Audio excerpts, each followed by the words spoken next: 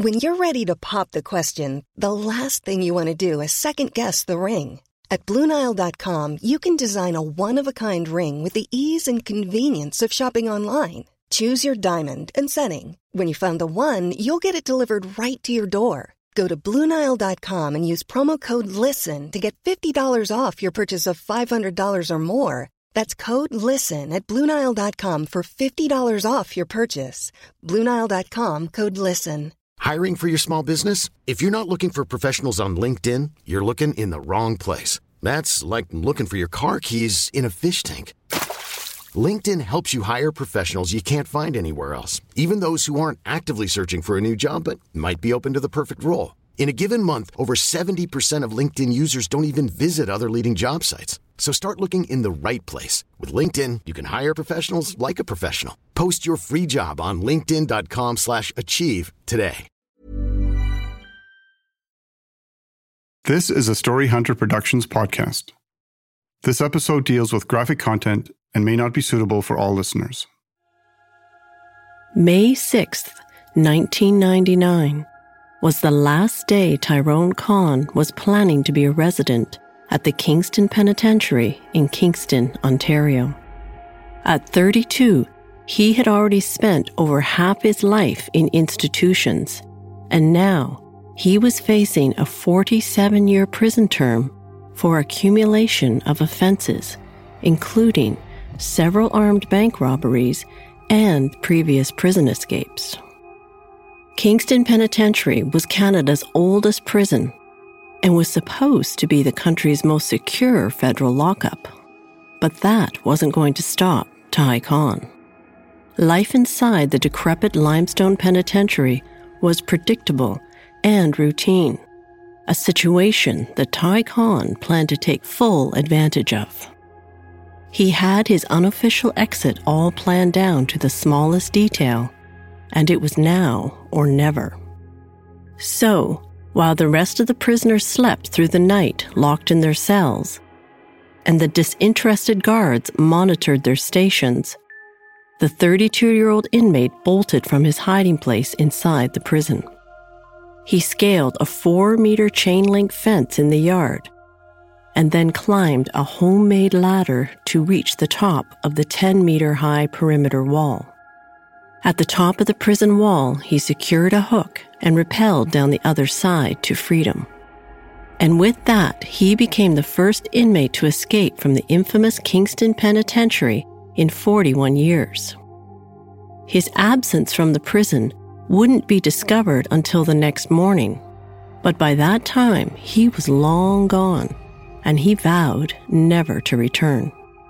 But just 14 days later, his new taste of freedom would come to an end.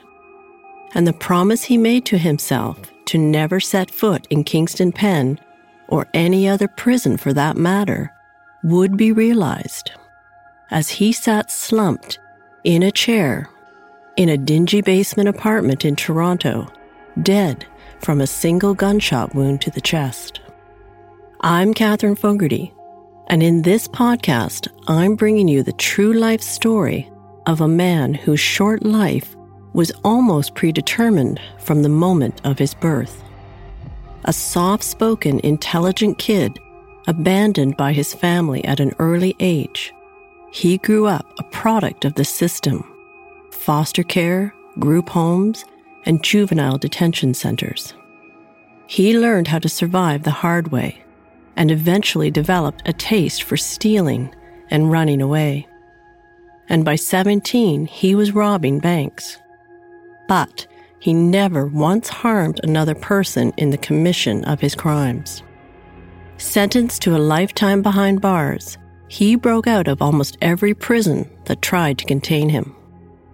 And then, his daring escape from the escape-proof Kingston Penitentiary turned him into an instant celebrity. He was the good-looking fugitive on the run. His story garnered huge media attention and a sympathetic response from the public. But his final taste of freedom would be short-lived, and the circumstances surrounding his death would leave a lot of questions unanswered. This is Escape from Kingston Penitentiary, The Life and Death of Tyrone Kahn. Episode 3, Long Road Ahead. Escape over the wall. Tyrone Kahn, running away. Juvenile delinquent. 44 days. That was the number of days Ty Kahn had been on the run since scaling the wall at Collins Bay Penitentiary on the outskirts of Kingston, Ontario. Now it was December 20th, 1991, and he was holed up in some stranger's apartment in Ottawa. The cops had him surrounded. With Christmas just a few days away, Canada's capital city was awash with festive lights and colors. But from where Ty was hiding, crouched on the dusty floor, he could only see the beam of one distinct red light bouncing off the tacky magnets on the kitchen fridge. It was a laser sight from a rifle, and it was searching for its target. It was searching for him. Time was running out, and he was going to have to make a decision. Looking at the silver Ruger 357 Magnum in his hand, he had options: point it at himself or fire it towards the cops.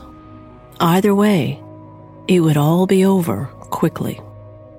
But was he really ready to die? Ty was only 24 years old and had already spent over half his life in institutions. He had run from almost every one of them, only to be recaptured and given more time behind bars. He was already serving 18 years. So what was his ultimate end goal? He had to know that he was just digging a deeper hole for himself, and that eventually his luck would run out. And maybe it just had. Escaped convict captured in Ottawa, read the newspaper headlines on December 21st, 1991. After 44 days on the run, convicted bank robber Ty Kahn had surrendered. Sitting in that Ottawa apartment, watching the red beam of light dancing over his head, Ty realized he wasn't ready to die. He was surrounded by a heavily armed SWAT team, and they were just waiting to take their shot. Out of options and maybe out of time, Ty called his mom. Marion told him he needed to give himself up, and he knew she was right. After a 4-hour standoff, Tyrone finally surrendered. When the police entered the apartment he had been hiding in, they found 3 guns and over $11,000 in cash. It turned out Ty had been busy since absconding from Collins Bay Penitentiary a month and a half earlier. He had robbed the Imperial Bank of Commerce in Cobourg, Ontario, a credit union in Toronto, a bank near Peterborough, and, on the day of his capture, the Guarantee Trust in Ottawa. The police report alluded to the fact that an acquaintance had finally ratted him out and told the police where he was. On Thursday, February 20th, 1992, 1 month after his 25th birthday, an Ottawa judge sentenced Ty Kahn to an additional 16 years for the Ottawa and Toronto bank robberies. Justice Diane Nicholas said she was upset about having to give him the longest sentence she had ever imposed, but she felt she had no choice. Like many others who met Ty, the judge couldn't understand why such an articulate, intelligent young man seemed hell-bent on destroying his future. "It overwhelms me that you are in such a difficult position at such a young age," she told him. "I hope you change your life." Over the next several months, Ty endured more court appearances and more convictions. 13 months for breaking out of Collins Bay, 18 months for possession of stolen property, 3 years for the bank robbery near Peterborough, and 6 years for the holdup in Coburg. It was hard to keep track, and even Corrections Canada needed time to figure it out. But when they added up all of his sentences, Tyrone was now facing 47 years, 4 months, and 6 days in prison. And he was back in one of the worst places he'd ever been in, Millhaven Penitentiary. When Millhaven opened in 1971, it was a new kind of prison, a modern super-maximum security institute surrounded by chain-link fencing and barbed wire instead of the oppressive limestone walls at Collins Bay and Kingston Pen. Specially trained dogs patrolled the perimeter of the prison, and guards with high-powered rifles monitored the inmates during their daily exercise periods from observation towers. Inside the prison, everything was designed to reduce physical interaction between guards and inmates.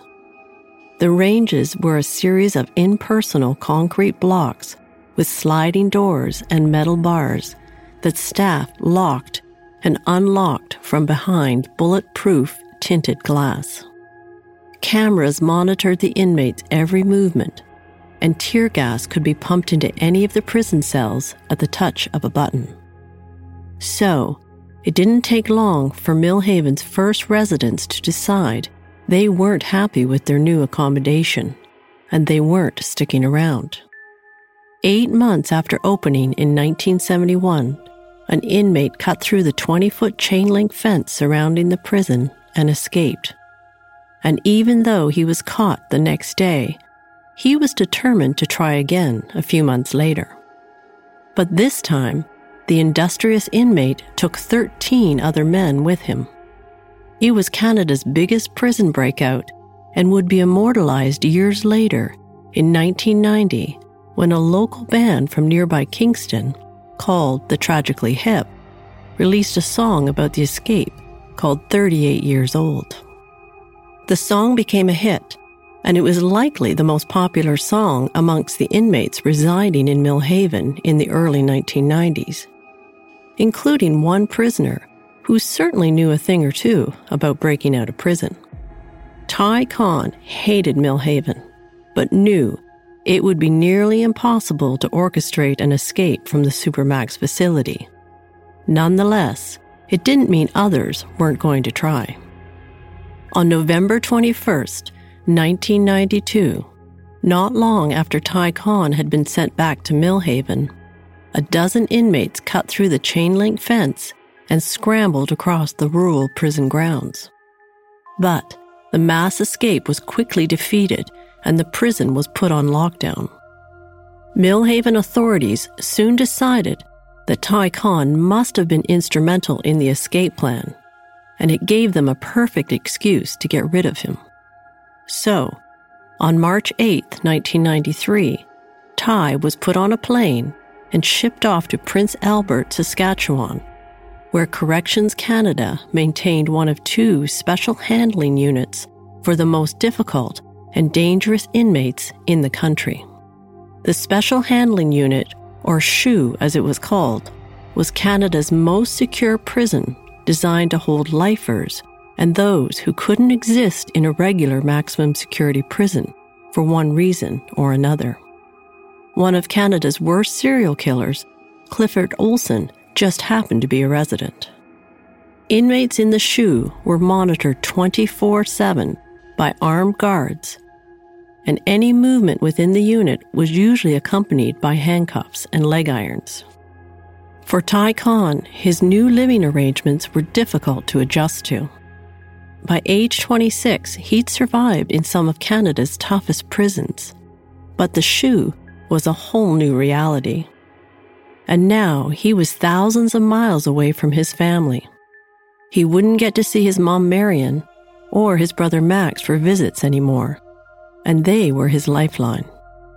Ty had no choice but to settle in and do his time, if he had any hopes of getting back to Ontario and closer to the people who loved him. Life in Prince Albert, Saskatchewan for Ty actually turned out to be better than he could have hoped for, given the harsh surroundings. He enrolled in some of the supportive programs offered by the institution and developed a trusting relationship with the penitentiary psychologist, Dr. Murray Brown. For the first time in a very long time, Ty felt that he could talk about his past and deal with some of the demons that had haunted him. He opened up about his childhood and the emotional and psychological scars he still carried with him. And in talking about his childhood, Ty was able to understand more about the damage that had been done to him in the Khan family household. He knew being put back in foster care had put him on a one-way path of self-destruction, and he didn't want to see the same thing happen to other children. So, when he saw a program on TV that eerily reflected the childhood abuse he had suffered, he decided to get in touch with the producers. Maybe no one would care what a convicted felon had to say, but he felt compelled to write. The Trouble with Evan was a 2-hour documentary on the effects of verbal abuse on children. The show was presented by the Fifth Estate, CBC's flagship news program, on the night of April 12, 1994. It followed a family who claimed to be at their wits' end in dealing with their son Evan, who was getting into trouble by stealing. They were ready to put him in foster care, so they agreed to let cameras into their home to film their daily interactions. While the producers were hoping to capture a family trying to work out their issues, what the cameras ultimately revealed was an extremely dysfunctional and abusive family dynamic. Ty Khan and a million other viewers watched in horror as Evan's parents continually yelled obscenities and abuse at their 11-year-old son, telling him he was no good. Over 4,000 people contacted the CBC in response to Evan's plight, and Ty Khan was one of them. Teresa Burke was an experienced journalist and producer who had joined the Fifth Estate during the production of the Evan documentary. While sifting through all of the mail and the correspondence that the show had received, Teresa was struck by one letter in particular. It was from an inmate at a federal correctional facility who said he had grown up in a family just like Evan's, in which his adopted mother had abused and berated him. The writer said he could see where Evan's life was heading, and he felt tremendous sorrow for the boy. "I feel he is being abused," he wrote. "The similarities between him and I are eerie. And sadly, I see him possibly ending up where I am." The writer's name was Tyrone Khan, and at 27, he was doing 47 behind bars.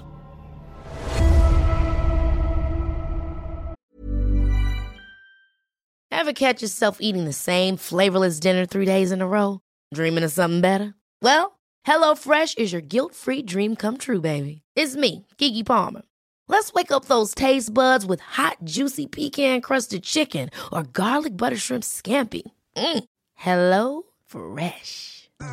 Stop dreaming of all the delicious possibilities and dig in at HelloFresh.com. Let's get this dinner party started. If you're looking for plump lips that last, you need to know about Juvederm lip fillers. With Juvederm Volbella XC and Juvederm Ultra XC, your lip look, whether it's subtle or bold, can last up to 1 full year with optimal treatment and no additional maintenance. Find a licensed specialist and see if it's right for you at Juvederm.com today. That's JUVEDERM.com. Add fullness to lips in adults over 21 with Juvederm Volbella XC or Juvederm Ultra XC. Do not use if you have severe allergies or a history of severe allergic reactions, or if you're you're allergic to lidocaine or the proteins used in Juvederm. Tell your doctor if you have a history of scarring or taking medicines that decrease the body's immune response or that can prolong bleeding. Common side effects include injection site redness, swelling, pain, tenderness, firmness, lumps, bumps, bruising, discoloration, or itching. As with all fillers, there's a rare risk of unintentional injection into a blood vessel, which can cause vision abnormalities, blindness, stroke, temporary scabs, or scarring. For full, important safety information, visit Juvederm.com. Millions of people have lost weight with personalized plans from Noom. Like Evan, who can't stand salads and still lost 50 pounds. Salads generally for most people are the easy button, right? For me, that wasn't an option. I never really was a salad guy. That's just not who I am. But Noom worked for me. Get your personalized plan today at Noom.com. Real Noom user compensated to provide their story. In 4 weeks, the typical Noom user can expect to lose 1 to 2 pounds per week. Individual results may vary. I'm Sandra, and I'm just the professional your small business was looking for. But you didn't hire me because you didn't use LinkedIn Jobs. LinkedIn has professionals you can't find anywhere else, including those who aren't actively looking for a new job, but might be open to the perfect role, like me. In a given month, over 70% of LinkedIn users don't visit other leading job sites. So if you're not looking on LinkedIn, you'll miss out on great candidates like Sandra. Start hiring professionals like a professional. Post your free job on linkedin.com/achieve today. Ty Cohn's story got the immediate attention of the producers at W5. It turned out they were so impressed by the honesty of Ty's letter about his childhood, they invited him to be interviewed on television for a follow-up program. And while it is extremely rare for Corrections Canada to let cameras into any of the country's prisons, the CBC's veteran producer, Lyndon McIntyre, was allowed into the Prince Albert Special Handling Unit to interview Ty Cohn on September 1st, 1994. Television viewers who later tuned into the program saw a good-looking, articulate young man talking about his life behind bars. And while he acknowledged a very difficult childhood, he was reluctant to blame anyone else for the choices he had made in his life. The Cohns were not mentioned as per his request. For producers Teresa Burke and Lyndon McIntyre, there was something about Ty Cohn that was different. He wasn't just an interview subject that could be easily forgotten once the cameras stopped rolling. He was a smart, polite young man living in one of the worst prisons in the country. But he refused to blame or complain. Almost immediately, he had earned their respect, and soon an unlikely bond developed between the two television producers and the convicted bank robber. It would turn out to be a lasting friendship that would alter the course of all of their lives. Ty Cohn continued to write to Teresa Burke and spoke of his many regrets. He realized that his hope for a better life would only happen if he walked out of prison one day instead of scaling a wall. Eventual parole could be possible if he worked hard and did his time. With Teresa's encouragement, Ty got his first computer and enrolled in a civil engineering technician's certificate program through Fanshawe College. At 28, it seemed as though Ty was finally dealing with his past and working towards his future. Eventually, his case manager saw the efforts he was making and agreed to transfer him out of the Special Handling Unit in Saskatchewan. So, in October of 1995, Ty was escorted to his home province of Ontario. This was a positive move. He would now be closer to his mom Marion and brother Max. But it also meant he was back in Millhaven Penitentiary. For Tyrone, Millhaven had always been a difficult place. But in the 2 years he had been in Saskatchewan, life behind bars in the Supermax prison had gotten even worse. Volatile and destructive inmates were in a constant battle with the administration, and frequent disturbances often resulted in the entire prison being locked down for days at a time. Prisoners were constantly protesting against poor food quality, lack of outdoor recreational time, and repressive security measures. They also wanted more rehabilitation programs and better pay for the work that they did in the shops. Ty Cohn had landed in a hornet's nest, and tensions continued to build. But even while the prison was experiencing tremendous unrest, Ty continued his studies and looked towards the future. He even got a job in a new furniture shop in the prison and started earning money. Ty wanted to be anywhere besides Millhaven and was hopeful, despite his previous prison escapes, that he would eventually earn a transfer to a medium security prison. The atmosphere inside Millhaven was perilous, and escalating tensions eventually resulted in the murder of an inmate at the hands of other prisoners.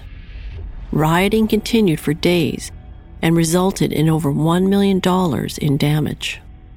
Ty wrote to Teresa Burke and told her all about the happenings behind the walls at Millhaven. For months, the prison remained in virtual lockdown, which severely restricted any programs and rehabilitation. Ty lost his prison job and eventually stopped taking his correspondence courses. He told Teresa that it was just too hard to concentrate while the environment all around him was so combustible. Not knowing how long he would have to stay in Millhaven, Ty felt himself slipping into another deep depression. Any chances at parole was still years away, but he couldn't bear the thought of being stuck where he was. So he asked his case manager for a transfer. Ty knew it was a long shot, given his 2 prior escapes, but he really wanted to go back to Collins Bay Penitentiary. He needed to get into a more constructive and supportive prison setting, one where he could work and resume his studies. But how could he convince prison authorities that he wouldn't try to run again? It turned out he couldn't. All of Ty's transfer requests were denied. There was no way the warden at Collins Bay was going to give Ty Cohn another chance. It was 1998, and once again, Ty was facing a bleak and uncertain future. His prior escapes had virtually marooned him on an inhospitable island called Millhaven, and there was no life raft on the horizon. Ty realized he was going to have to find another way out of his current predicament, and to no one's surprise, it would involve another escape plan. But this time, Ty wasn't going over any wall. In fact, he wasn't going anywhere, but his life would still be in peril. Ty Cohn was a well-liked and respected inmate. In fact, he was somewhat of a celebrity amongst Canada's criminal elite for his daring and successful prison escapes. So naturally, he was the expert, the go-to guy, if you just happened to be planning an escape from a federal penitentiary. And in the spring of 1998, it just so happened that some of Ty's convicted colleagues were planning their own unofficial exit from Millhaven, and they wanted Ty's help. It was an offer Ty couldn't refuse, given the persuasive nature of the hardcore inmates that were requesting his help. And by telling him their plan, he was already part of it.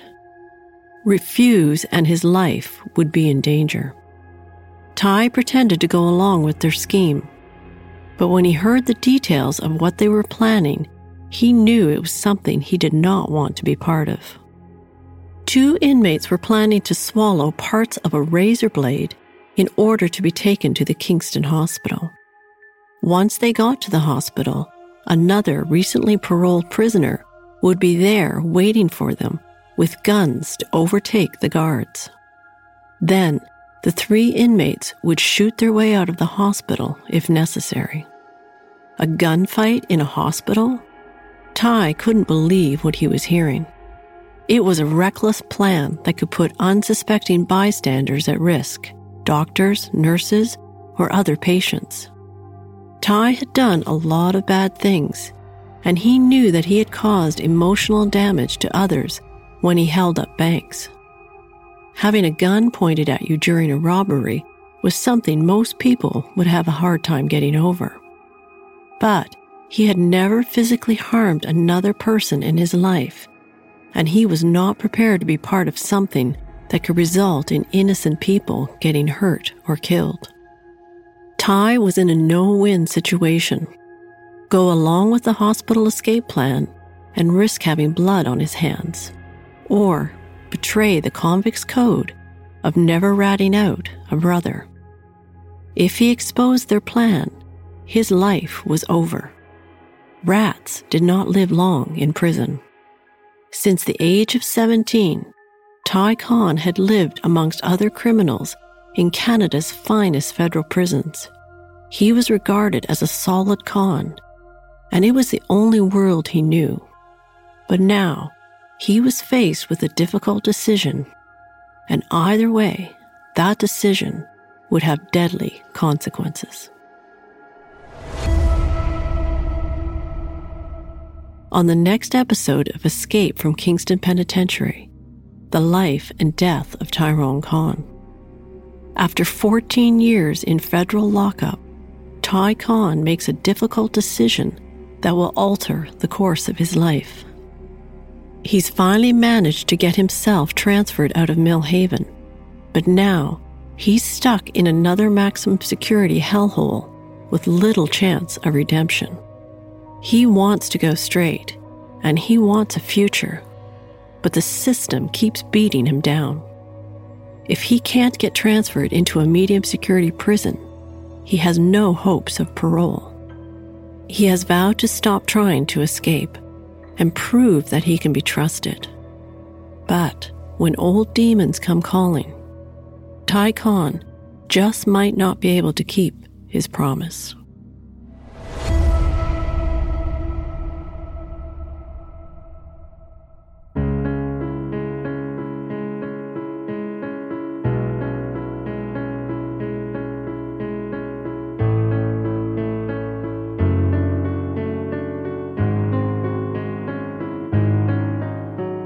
Escape from Kingston Penitentiary, The Life and Death of Tyrone Cohn is written and produced by Catherine Fogarty.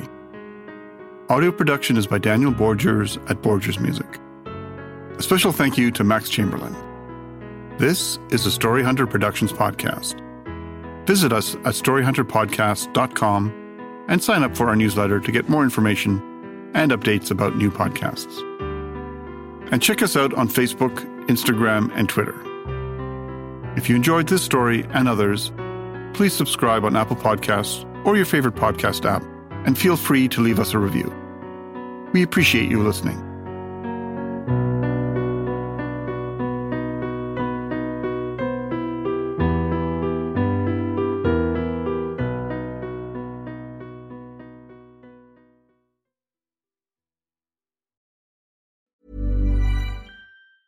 Ever catch yourself eating the same flavorless dinner 3 days in a row?